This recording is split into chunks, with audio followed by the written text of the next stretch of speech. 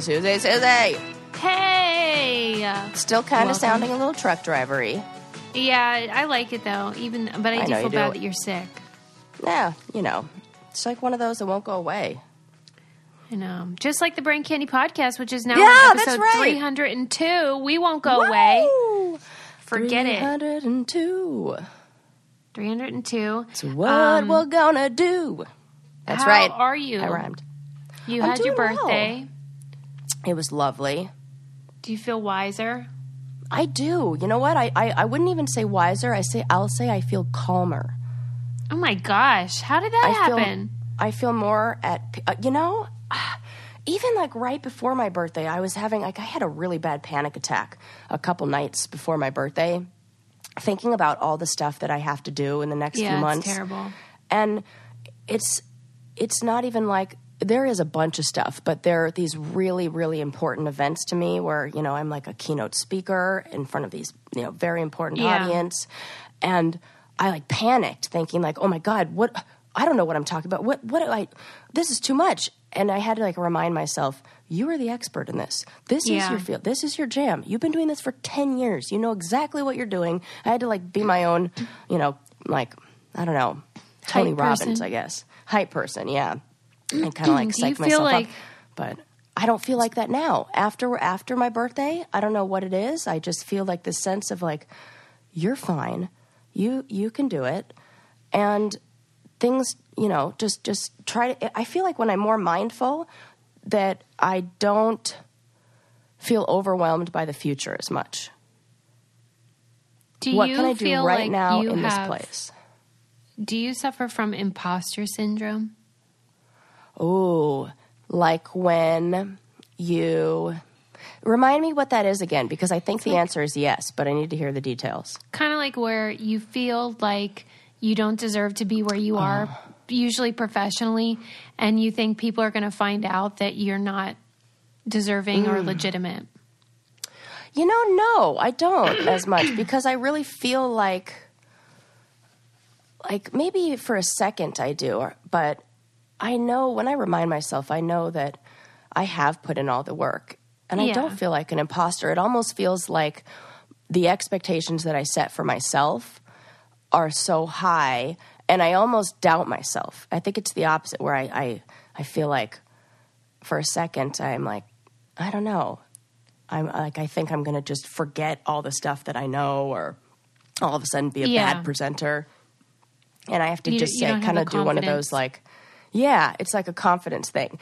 And then once I kind of, go through my mind of challenging those irrational thoughts, then they kind of go away. But you have to challenge them. Yeah. Because it could be like a snowball if that starts, kind of what the panic attack was. It just kind of started snowballing. And my own thoughts were like, well, then you have this, and then you have this, and what if you don't have time? And then da-da-da-da. And then, I had to ask Landon. I was like, Landon, can you please give me a reality check right now? I think partners and friends and all that stuff are really great for that. I'll be like, Landon, I need a reality check. And he just kind of puts my mind at ease. Aw, that's their job, right? That is. He's so good at it. All right, let's see. Is anyone mad at us about anything? Let me think. They're probably still mad that I don't like bangs. Oh, I have a real controversial subject that I feel like people are going to get mad at me for. Oh, okay. Let's hear it. Yes, but I feel like we should talk about this because I think there's something to this. Oh, and I've been discussing this with some friends of mine who have daughters, and they agree with this. I want to talk about Girl Scout cookies. Okay. Yes. So, what about them? Well, how do I even open up this? So I just asked, my friend who has two daughters that are in Girl Scouts. I said, what's your feeling on this Girl Scout cookie thing? And she's like, I am sick of it. I'm so over it. We have to do all the work. And I hate that my daughters are basically becoming like multi-level marketing, pawns. Okay. And how kind of messed up the whole sale of Girl Scout cookies is. And why? It What's puts your so argument much here? pressure on. Okay. I just feel like the idea that we're going to send out these little girls to go door to door to sell in neighborhoods to win prizes that are essentially like the prizes you get at Chuck E. Cheese, where you have to sell like 2,000 boxes to get, or whatever. One of them is like two. I even have all the list of But the point of it isn't to everything. get the prize. But that's not what the little girls think. Yeah. It becomes really I think it affects socioeconomic classes differently. It really affects small towns where I was reading this whole article on Thrillist where they had these moms who wouldn't even say their names because they didn't want to be identified. It was very difficult to find articles about Girl Scout cookies. It almost feels like nobody wants to talk about it because nobody wants to ruffle any feathers or something. But they were saying that in smaller towns where they don't have as many people to sell to, it creates this turf wars that goes on. And it pins these groups against each other. A lot of times they go to school together, and it sometimes turns these friends against each other. And then you're competing. The real sad thing is the entire troop has to work together to sell however much boxes of Girl Scout cookies the troop buys. So they spend their troop money, they buy all the cookies, they have them, and then they're responsible to sell them. And if one girl in that troop doesn't sell her share for whatever reason, there could be a million reasons, it almost is like, could you imagine what that would do to the group dynamic when they're like, you're the reason we didn't win, or you're the reason we didn't sell these? And just having kids, I don't know, it just makes me feel kind of weird, and I wanted to hear what your thoughts were. Now, I've never been a Girl Scout, but the people I've talked to about this are like, oh my God, it's the parents who do all the work, and Yeah, I can see why it would be frustrating for the parents, and I understand also that turf war idea, but just sort of a counterpoint. I guess it depends on where you stand about the Girl Scouts in general, because technically the cookie sales are designed to fund the organization. And if you love the Girl Scouts organization and what they do for young women, then you might be more inclined to support the practice. And people really like eating them. So it's not like some of the other fundraisers where you're like, oh, I got to buy this stuff I don't even want. And I remember when I was a kid, I had to do a lot of fundraisers because we were poor, but like anytime there would be a school thing, I would have to sell candy bars, and I would go door to door, and I hated it, but I do think it teaches the hard work and leadership and confidence, like talking to adults. So it's not all bad, but if you don't like the Girl Scouts, then I could see why you really wouldn't like the fact that they have to raise money for the organization. Is that your position? It's just a tough one. I just feel like there are so many the kids go from having to do these fundraisers at school to selling stuff for Girl Scouts. Fundraiser fatigue is a thing. Yes, that's it. It's like, why are we having our kids sell so much stuff? And it just feels like we need to be, I don't know. It just feels weird. And I looked it up, and only 84 cents from every box goes to the troop. And the rest goes to making the cookies?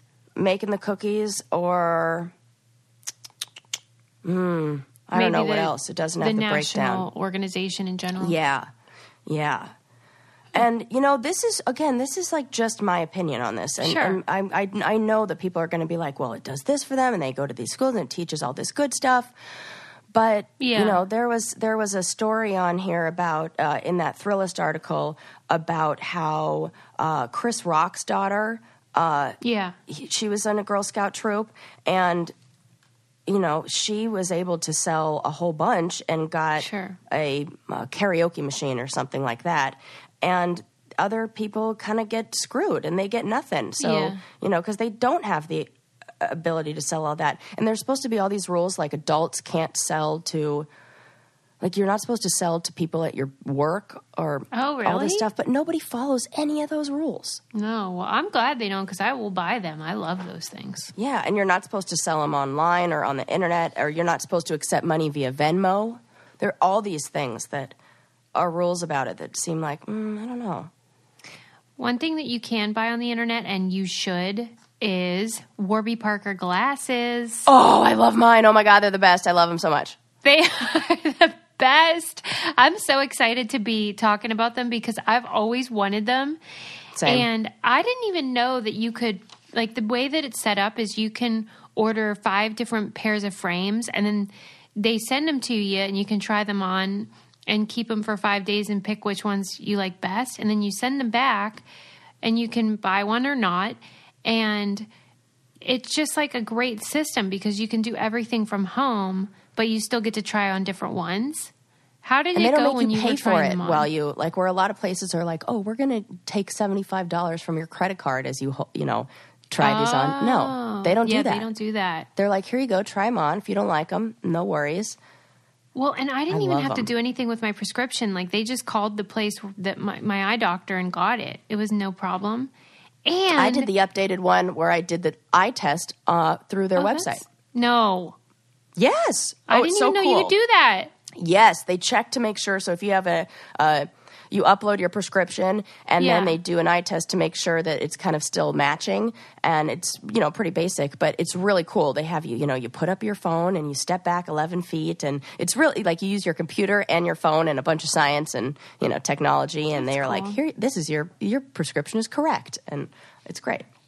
Well, and the glasses start at $95, and I think that is so great that you can get these like $95 for everything. None of that like frames, lenses, BS. Right. It's a really good deal. And if you go to warbyparker.com/braincandy, you can do that free home try on today. And again, the glasses start at $95, including prescription lenses. Lenses include anti-glare and anti-scratch coating. And then for every pair you buy, a pair is distributed to someone in need.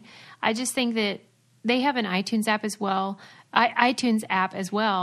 And the site is super easy to navigate and all that. It's just a great system. warbyparker.com/braincandy. And Sarah and I both got new glasses. We'll have to post some pictures of them. Yes, I'm going to do the before and after of what my old glasses look like on me that I got when I was 17, because it's so funny, and what my new glasses look like. And it was real fun. I was at the clinic the other day after I got them, and one of our supervisors and my professor came in, and she looked at me and she's like, man, you are so lucky. And I was like, why? She's like, you really can look totally different for different clients. She's like, you put on glasses and all of a sudden you're like it's you true. have that have traditional like that therapist look. Or I just roll up my sleeves and I'm covered in tattoos and I can like cater to a different crowd. Yeah, you're like Clark Kent. And she's like, those glasses. I'm like, yeah, that's all everybody needs. Just that's my recommendation. If you are in the therapy field, get yourself some Warby Parker glasses. It will really take your therapy game up a notch. I have a question for you. Yes. I know you're a dog person, so do you think that cats are psychopaths? Oh, kinda. I had one once, and I had a few. I had a whole bunch of cats. When I was little, I went through this phase where I named all of my cats Sam, and they all died. What? Yeah. So, like, we lived in a neighborhood growing up where we backed up to the Santa Monica Mountains, and there were tons of coyotes. And if I had an outdoor cat, they were going to get eaten. And I lost 3 cats to coyotes, or ran/disappeared. And then one cat, and every time I lost one, I would just name the next one Sam. I was like, no, we need another Sam. We need another Sam. Sarah, I feel like that is psychopathic. Yeah, kind of. But that is not even the saddest part of the story. So then I get this last cat named Sam, and at our house, and I get a knock on the door, and it's the next door neighbors who have my cat in a box. And the cat was dead because the cat was walking along the fence, and their dog, like big, huge, I can't remember what kind of dog it was, but took his hand and like pawed the cat and freaking bent the cat in half. What? Like snapped its spine. Like I don't even know how the dog did it, but he like took his Sarah. like Yeah, this cat was like in not a cat, and they brought it over in the box. I'm like, that was so traumatic. I just had to share that story. This is a terrible story. I've never talked about that on here. It was really traumatic for me. So that's my really? cat story. Yeah, I feel like I saw my dead cat, and I was like, why the hell would they bring it over here? Well, that's what I'm saying. Your neighbor is also a psychopath. Yes, but back to cats being psychopaths. Yeah, I think they are. Well, okay. So what is it about cats that you think it seems to be psychopathic? They seem a little like manipulative, and also like everything's on their terms. You know, it's like no, you'll pet me now, or no, you don't touch me now. Like they're always. It seems like, and then you should be grateful. I don't know why cats like have this look like when they let you pet them. Like, you should be grateful that I'm over here letting you pet me. Yeah. Like, I feel like, not kittens, but these older cats have this attitude, and it's just funny. And then I had a cat that would go nuts and just like run around the room in circles like a crazy person. Oh my God, I had to shut the door. I was so terrified of this cat when it did that I had to like, I ran out of the room and like shut the door because I'm like, this cat is nuts.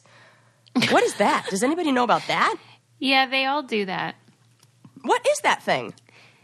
I don't know what it's from, but it's like, when it's probably related to the hunting thing where they just like get this burst of energy and just start losing their minds.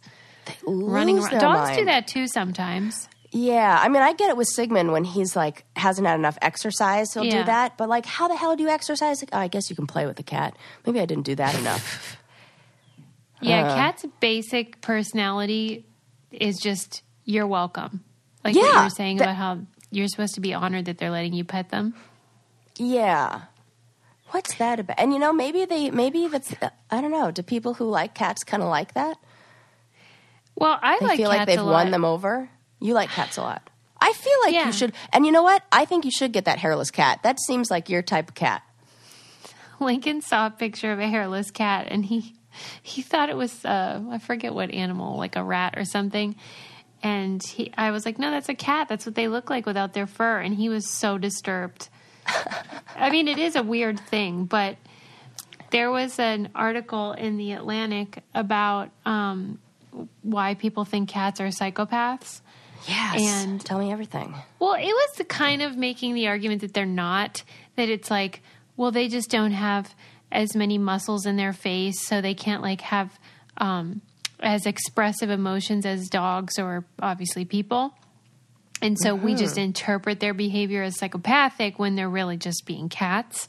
But it was not convincing. Because like, have you ever been around a cat? I'm sure you have. They're like sitting on the counter and they'll just like, without breaking eye contact with you, just knock a pen off. Oh my gosh, that has totally happened to me. Where they like look at you and then push the glass of water off the table. Yeah. What the hell? I mean, okay, if you want to say they're not psychopaths, but like basically they appear to not have a guilty conscience, whereas dogs for sure feel bad when they fuck up. There's no cat equivalent to the tail between its legs. See, that is the right way to put it. Yeah, that's exactly it. Yeah. So I like cats, but I also think they're psychos. Interesting. You think maybe when we like gave them their own place to go to the bathroom, they were like, now I rule everything? Right. I mean, it is very because dogs, they don't have that. I'm trying to think, like, what are the differences? But like, we have to actually pick up dog poop. Yeah. Like, well, you sort of have to pick up and cat stare poo at too. you. How come you can't train a dog to go in a litter box? Could you? I bet you could. Maybe not a litter box, but maybe like an assigned spot. Oh, like well, those yeah, you could do that. Pads like or whatever. Oh, my God. I had one of those in apartments. Do not get those. Why? Oh, because that is a mess. Cleaning that up afterwards. We had that in our apartment. I even built one with real grass, with like a drainage system and everything. I was very proud of myself. But then you still got to rinse it out. And it's still, I felt really bad for the people who lived in the apartment below us when I would clean that out. My God, that's gross. I know. They were never home, so it was fine. There was also an article, this was in the New York Times, and it was what made me read it was about dog DNA and how the writer had her dog's DNA tested, and they found out it wasn't the breed that they thought it was. But then it really was talking in the end about how none of us are really what we think we are.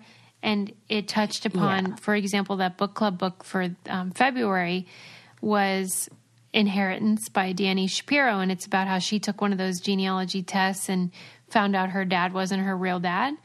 And it was sort of exploring this idea of like, what makes someone something?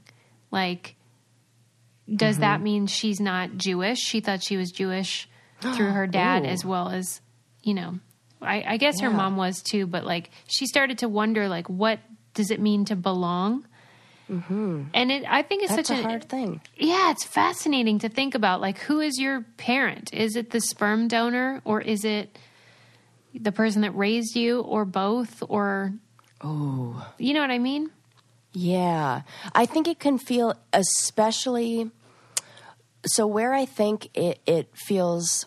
I don't know what the word is, shocking or jarring or kind of like throws you off, is when you have a fixed idea of what you think you are, and then that gets turned upside down or changes. Yeah, if you become attached. Have like a child. Yeah, when you have a child who maybe is adopted, and that narrative, that story is part of them growing up, and you know, they understand that maybe they have different biological parents, but, you know, these are their parents that love them, whatever it is, that could be not as difficult. But when you find out, like, all of a sudden, you know, like, who am I? Everything I thought I'm not, or something like that. Yeah, it's like all these questions of identity. Yeah, that's a big thing. I mean, identity is, like, everything. Yeah. But we, for some reason, and it was totally not coordinated, I keep choosing these books for book club that relate to this idea of parenthood and identity. And like, we had the book about the adoption, The Girls Who Went Away.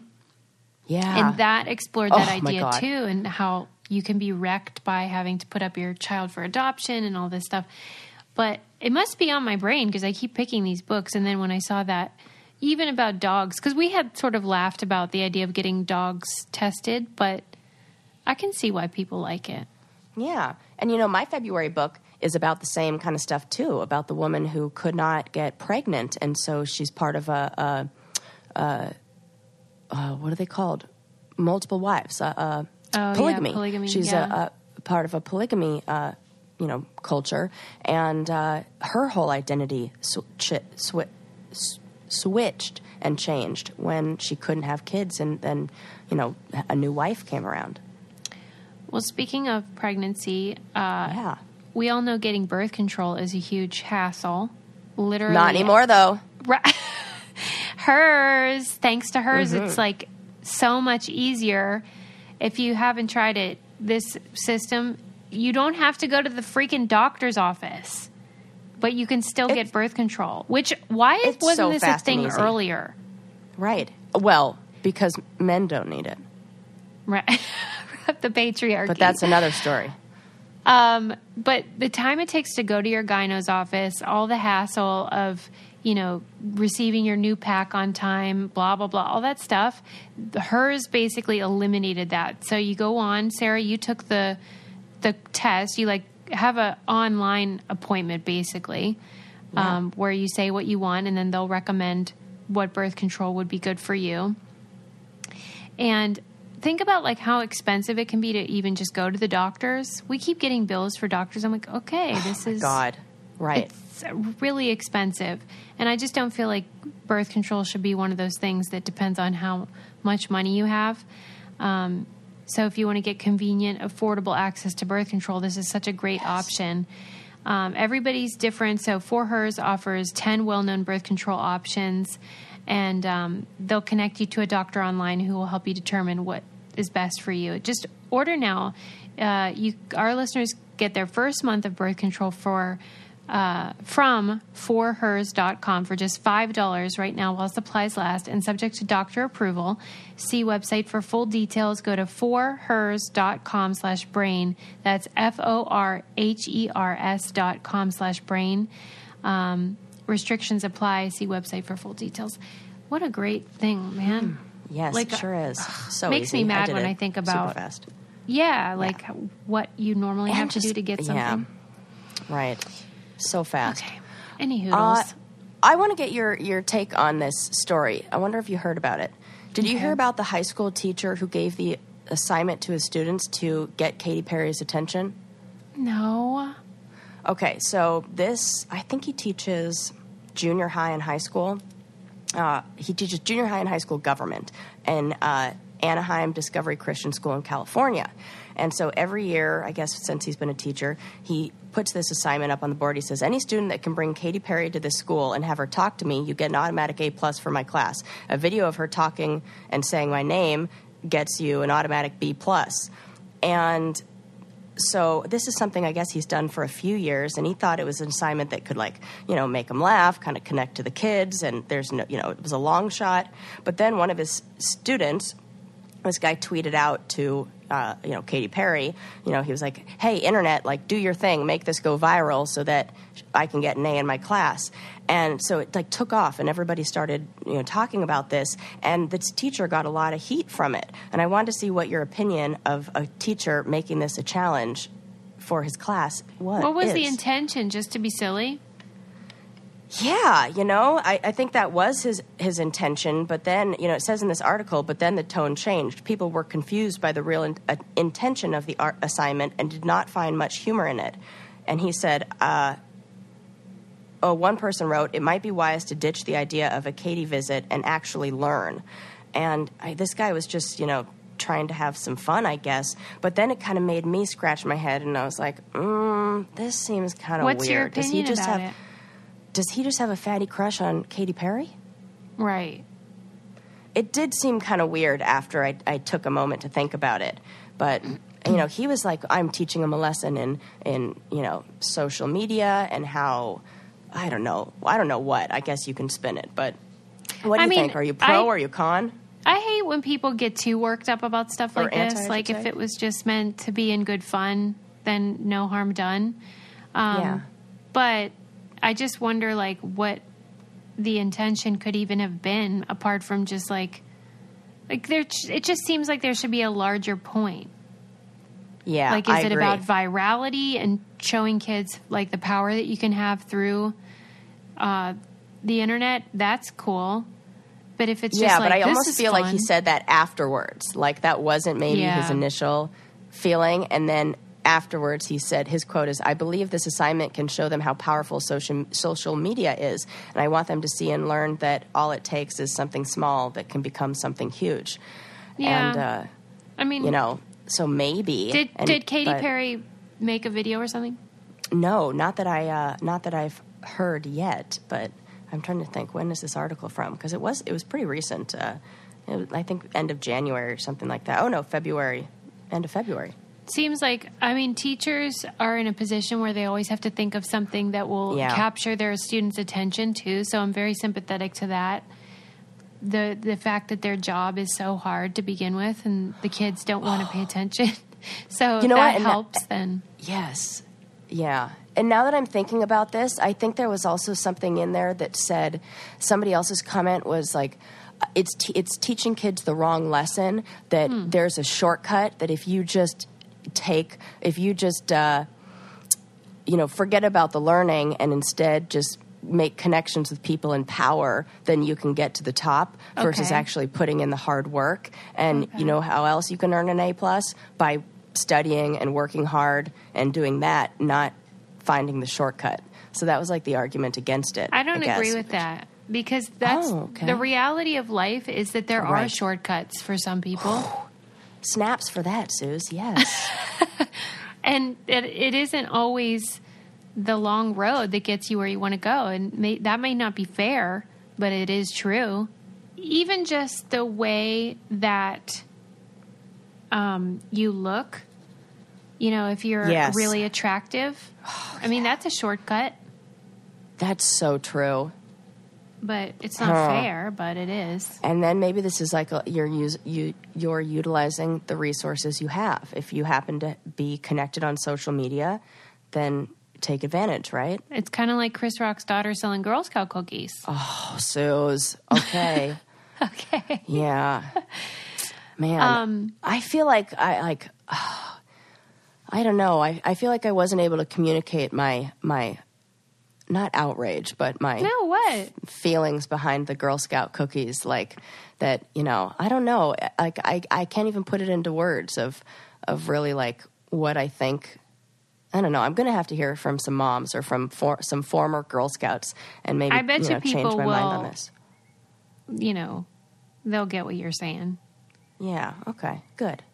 I wanted to read this paragraph that now I'm not finding, but if I don't find it, I'll give you the essence, which is, it was an article about Viagra. Okay. And, yeah.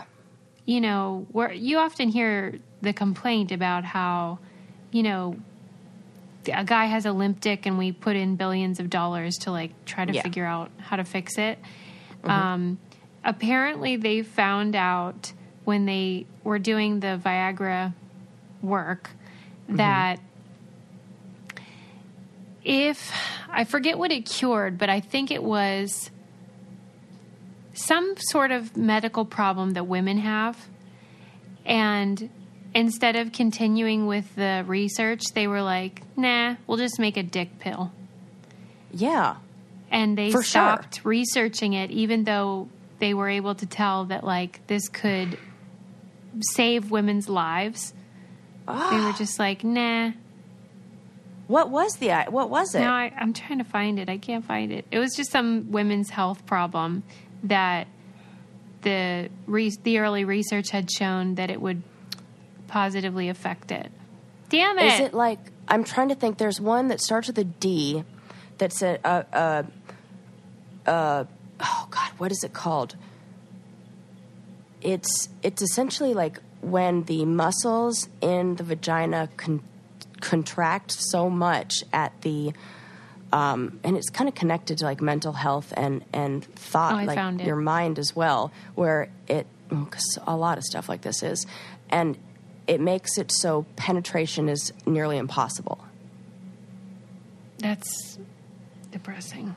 Yeah, and so they do these. It's very common in religions where there's a lot of shame around sex, and there's a lot of pressure around a woman's role in conceiving and all this stuff, and so there's so much pressure and there's so much anxiety that it creates muscle spasms that don't allow for penetration, and so there are therapists who work with what are they called, dilators, to help the woman relax and all this stuff. And I could imagine that a medication that would relax those muscles is what they're talking about. It says, when Viagra was tested initially as heart medication, its well-known properties for men were discovered. Hallelujah, said Big Pharma, and research ceased. However, in subsequent tests, the same drug was found to offer total relief for serious period pain over 4 hours. This didn't impress the male review panel, who refused further funding, remarking that cramps were not a public health priority. What? Oh, I couldn't disagree so vehemently, because I guarantee you that work productivity and hours lost from people calling in sick because of that absolutely adds up. Yeah. Fuck off, dudes. Sorry, off. Linda. Right? I just read that paragraph. I was like, well, I got to share this with the brainiacs. Crap. Well, and since that is something that I suffer from, I'm extra mad. Yeah, of course. I personally have lost hours at work over this.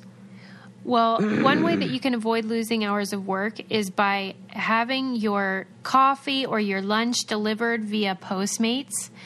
And how great is this offer that we've been telling you guys about? I had Scott Yeager text me and he goes, that Postmates deal, it's too good to be true, right? Like, there's a catch.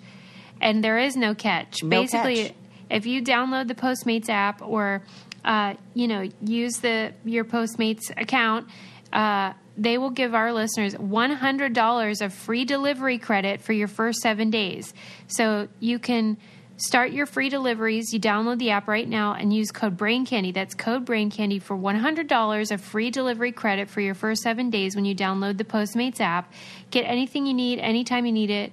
Download Postmates and save with the code BRAINCANDY. So basically, if you order food for dinner or at work, like Sarah's work, they order coffee, you just use your app and Postmates is giving you $100 and you can use it anytime, 24 hours a day, every day of the year. Everything you want, you can get it within an hour. How great is that? Amazing. We used it the other day for my donuts. Oh, that's right, we did. Dang, that was so good. We were at my house and I had a migraine, and for some reason when I have a migraine, I need sweet stuff, and I was like, I have to have donuts. And they came and we ate them and it was great. I had 3 donuts. Me too. So and no I judgment regret here. Nothing. Thank you, Postmates. Okay, so that paragraph is infuriating. Did you watch the Lorena Bobbitt documentary series? No. Suze. But you know what I did watch? Abducted in Plain Sight. And? Holy crap. Did you watch the whole thing? Yes. I thought you said it was too like triggering. Well, in the first time I watched it, I was just dealing with other stuff that day where, I couldn't even open that door. Yeah. But coming back in my older, wiser, now I'm 33 and I can handle it, mind. Right. Because now I'm grown. Yeah. It's so intense. And the part that was really,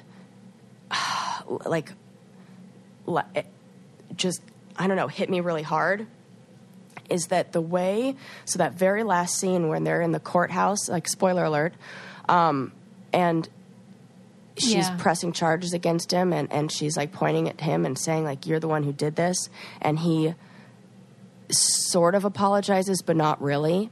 Mm-hmm. It was the exact same phrasing, tone, everything that my dad would say to me. Exactly this. It gave me like chills because the way he would speak, the way he said it, the apology that's not really an apology for what he did, but more an apology for how you didn't see it as love. I'm sorry, you're sad. Yeah. And I was like, and then there's a pause like of like them thinking about how, and I'm like, oh my God, that could have been the exact same phrase that my dad said to me that's recorded on the real world. Wow. You can almost play, it's the same thing. And, dude, there's so much shit there. Yeah, if you haven't Everybody watched it yet, it's a must-see. It's crazy. It's not that the way that it's made is, like, revolutionary. It's just that the story is so insane that it's hard to believe, but it's so important to see because it shows how systems are abused by people like this, predators, who realize that because they're in the church or because they have a certain type of job, then they are more worthy of trust, at least in the eyes of naive people like this family was. And holy shit, like what he did with the mom and the dad and all that. Oh my God. And I still think the mom has feelings for him. Ooh, right? She seemed like she was all smiley when she talked about it, saying it was like the best time of her life.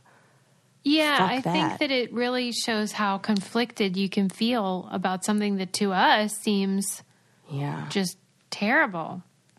But it's more complicated than that. And then do you remember in the movie when this guy who's the pedophile, they say that he goes and he finds a doctor in California to help him deal with all these feelings that he has for children. But I'm 100% convinced the doctor he went to is part of a pedophilia ring as well. Really? Because those tapes that he gave him. Yeah. So, like, he goes to this doctor, and the doctor says, oh, you know what you need? You need these tapes. So, like, we don't know what he's telling the doctor. We don't know. This doctor ended up losing his license and was disbarred or whatever you call it. Not disbarred, it's not the bar, but, had his license revoked to practice therapy or medicine or whatever it was. and they don't say why. They don't say what happened to this doctor. And the tone of those tapes that he gave him. So this doctor gives him these tapes that are audio tapes of talking about having a little girl laying next to you in bed. Yeah. And I don't know if it's meant to like desensitize him, but really it's just arousing him. And I feel like that doctor was in on it too. Wow. And there needs to be some exploration of that. Like, I was left with so many like weird feelings after that. Ooh, God, it was good. And also terrible at the same time. So good recommendation. Yeah, everyone should see it. Yeah. But I also, like I said, I'm watching the Lorena Bobbitt series. Oh my God, yes, I totally derailed your train there. Sorry. No. I wanted to talk about both, but like Jordan Peele produced it. That's what made me really curious about it, because I really like him. And, you know, the Lorena Bobbitt story from the 90s was a huge deal. But it was also just a joke. You know, Lorena cut off her husband's penis. What kind of a crazy woman would do this? And so it really dove into all those stereotypes about she was a Latina woman and he was this good-looking guy, and what's wrong with this fiery Latina? Like, that's what they were writing in these articles in, like, major newspapers. And she was saying, like, he raped me over and over again. He abused me. Nobody really took that into consideration, and it just became this dick joke. And didn't you say that both she and him were interviewed for this? Yes. Yeah. Yeah, they're both in it. And the craziest bit is at the end when they show that he still writes her love letters. That's so weird. Right? But they also had footage from, like, talk shows when he would go on back in the day, and his brothers would talk about, like, basically the idea that having your dick cut off was worse than being killed. Like, it's like toxic masculinity in its purest form. Well, that's like the whole thing. It's like I mean, I feel like that's so Freudian. Like, yeah. Mm-hmm.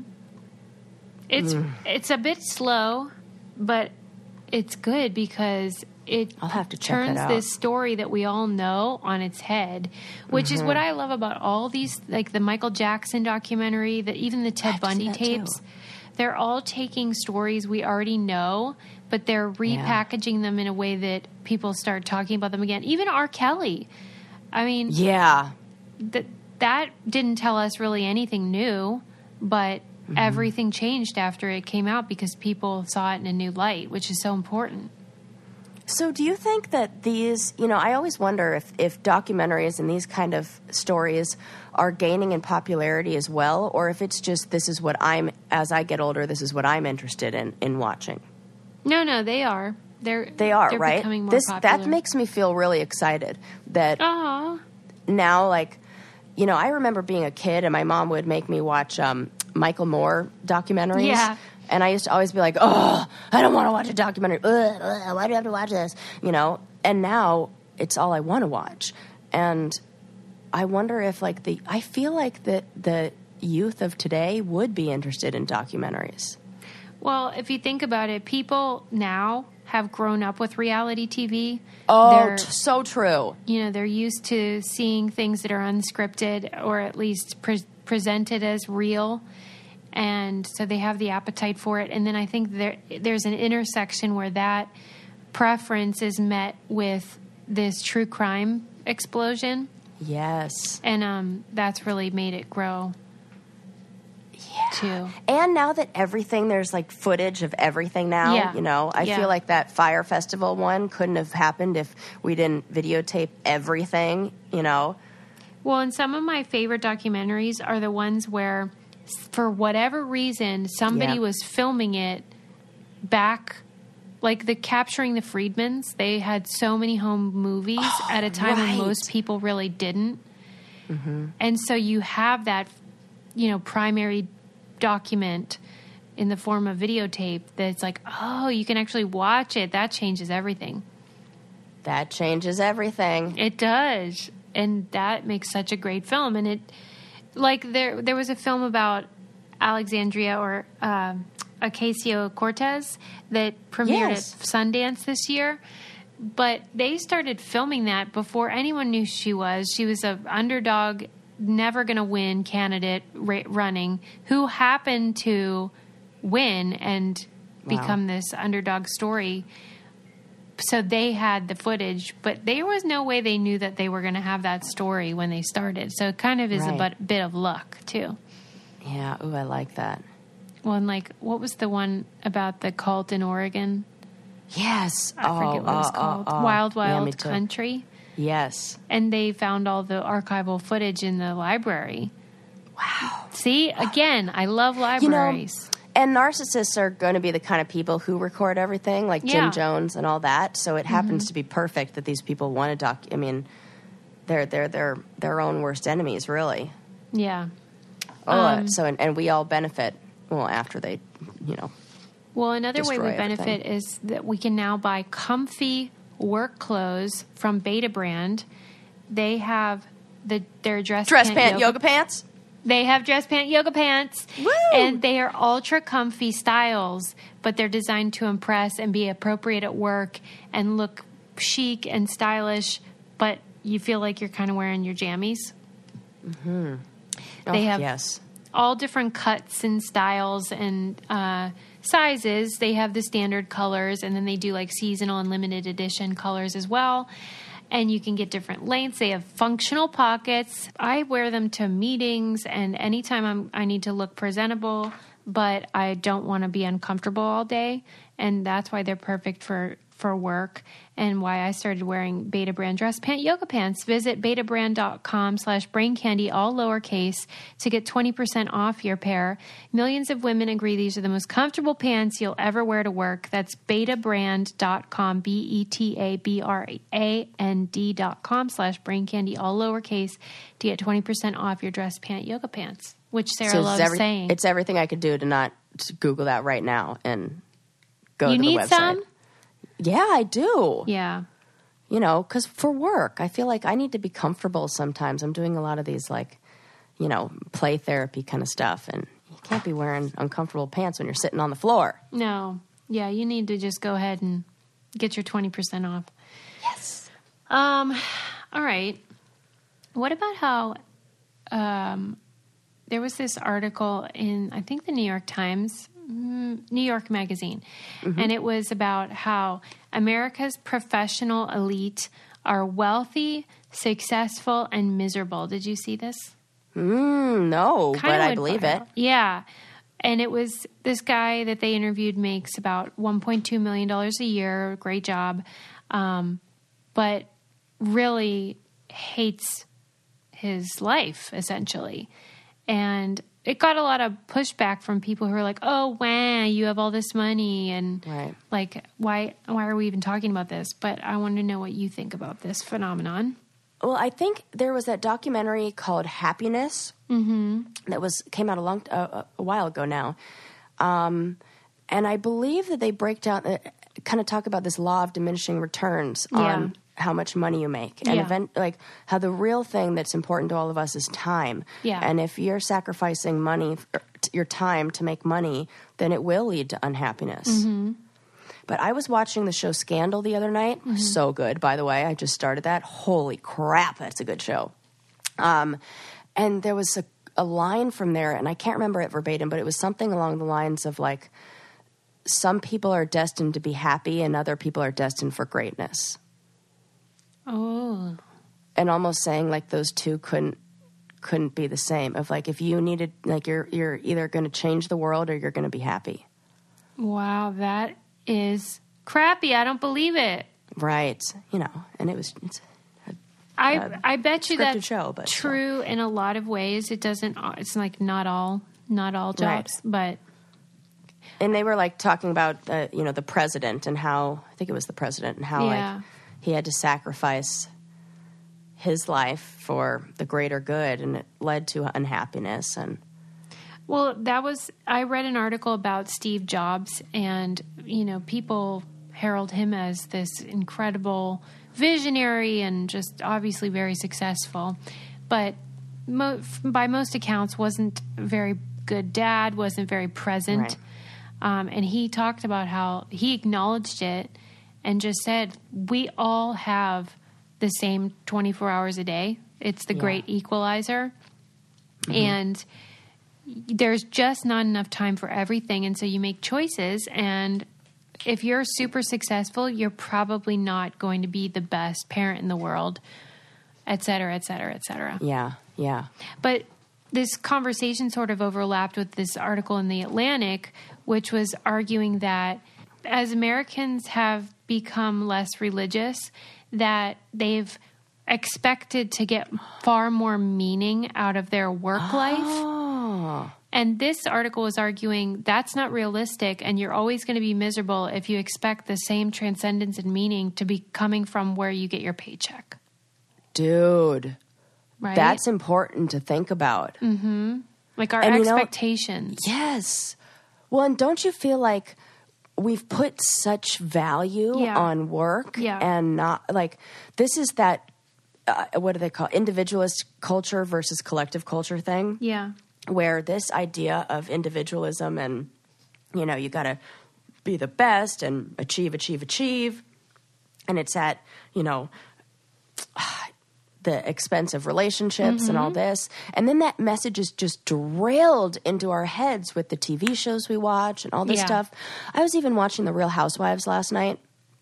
And one of the women on there was like, if you're going to do it, like she was talking about a trip to wherever they went, the Bahamas or whatever, and, having a butler service and all this. And she's like, if you're going to do it right. And I was like, what a friggin' privileged thing to say. I mean, like, get out of here. That the only way to enjoy a vacation is if you have butler service and you're like on some private island somewhere.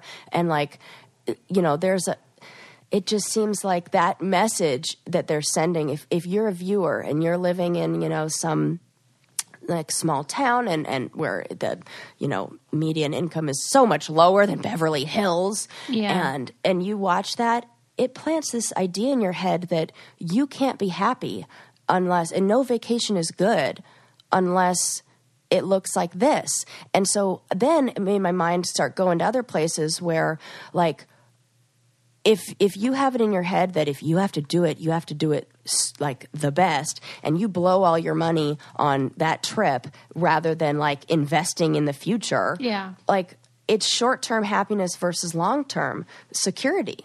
And I feel like that message is what's been driven home in today's culture and so backwards. Yeah. I mean, I feel like we really need to ask ourselves collectively, what is success?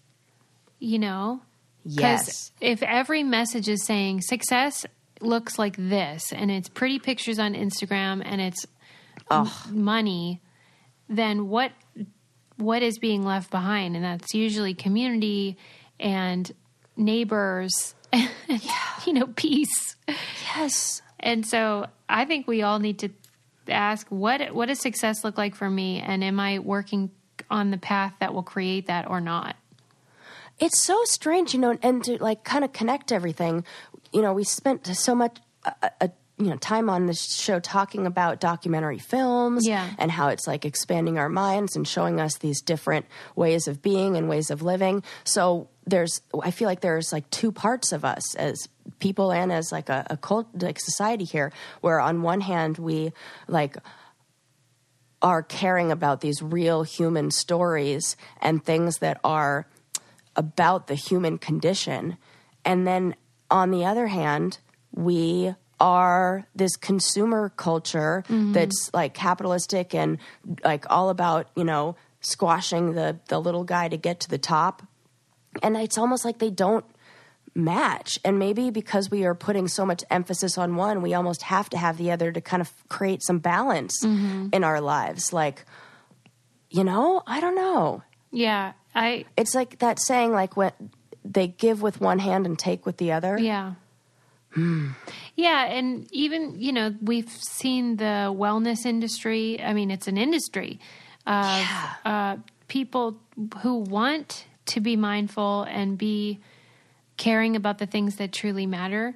But it's hard when it's in wrapped up with consumerism and all of that.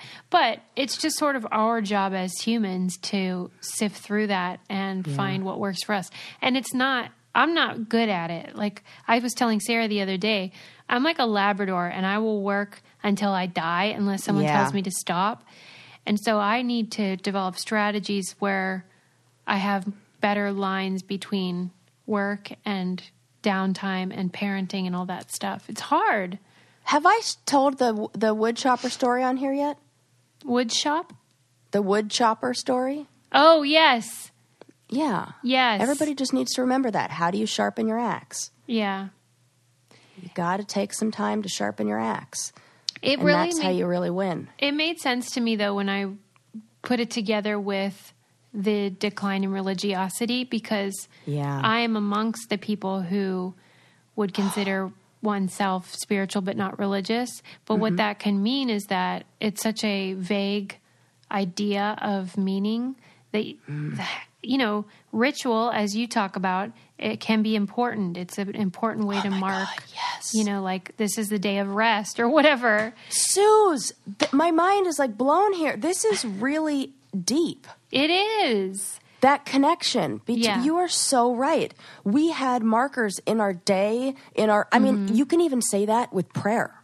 Yes. You pray in the morning, you pray in the evening, even if you pray multiple times a day. Before your meal. Yeah. Essentially, praying before your meal is like mindful eating. Yes.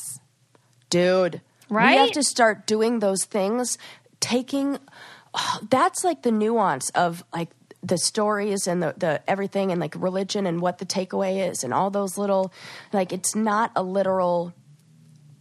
Yeah, it's like, why was this put there in the first place? Yes. Yeah. Totally. What was the intention behind doing this? It's not just like without meaning. Yeah. And if you look for why people, what would, and now it's like science is backing those things up. So we need to find the place where all those ideas kind of overlap and like the thread. Well, I like to think about it in terms of, let's think about, the Christian iconography of the cross. The reason why that's such a powerful thing, apart from the symbol of the death and resurrection that Christians believe in, is that intersection of the physical cross represents the horizontal plane of this earth with the vertical plane of the spiritual world. And if we can find a way to create that in our lives, well, that's the secret. I have chills everywhere. That is so beautiful. I mean, that's like everything. That's why I don't consider myself a believer in the traditional sense, but I love cross jewelry and stuff, and that's part of the reason. Is because I do too. Yeah, don't just remember we're on this earth, but let's make it transcend towards the bigger picture. Oh man, that's cool. Yeah, and that's essentially the goal of meditation. Yes, of connecting the physical world with the spiritual one, and you're in that place of like, well, and every message all day is like, just buy more stuff, you'll be happier. Keep working, you'll be happier. Let's think about that a little bit more. Again, it's that temporary like satisfaction versus long term, and I say this to, like I've said this on here, I say it to friends, I say it to clients. What is the thing that you're most proud of? What is the thing that has brought you the most joy in your whole life? Nobody ever says buying that car, right? The promotion. Getting that. They never say, I've never had one person I've ever spoken to, worked with, anything who has not said something that was about either their identity or relationships. Yeah. And that's the most important thing to focus on. And for me, it's not even about mastery. It's about just on a daily basis. And you reminded me of this the other day when you were like, stop comparing yourself to this hypothetical future person that you want to be, and compare yourself to where you were yesterday. Can you improve a little bit? And I think that's a really healthy way to look at it. You make my heart just like swell when you say that, because that really is like it makes me feel so good that, sometimes I feel like I don't want to come off as preachy, but I feel like I can see that in you, and I see yourself like comparing like, oh, I could be this, I could be that, could be da-da-da. No, just compare yourself to yesterday. Mm-hmm.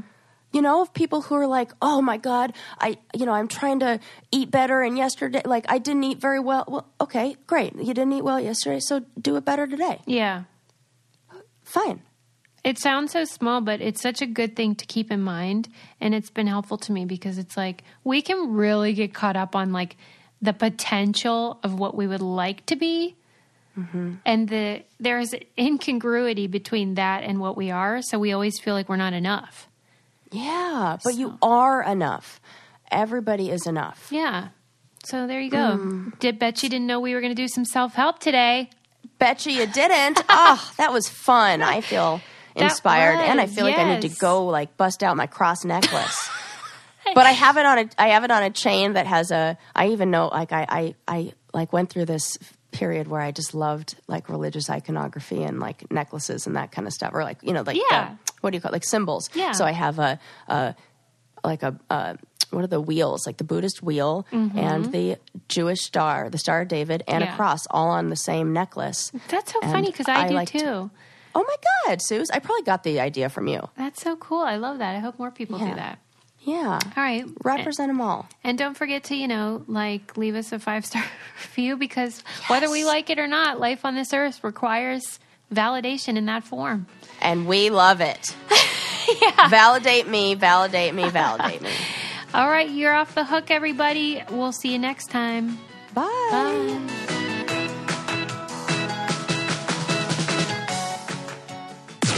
This podcast is brought to you by Wave Podcast Network. Check out all of our shows, including the Brain Candy Podcast, I Don't Get It, Coffee Convos, and Let's Talk About It.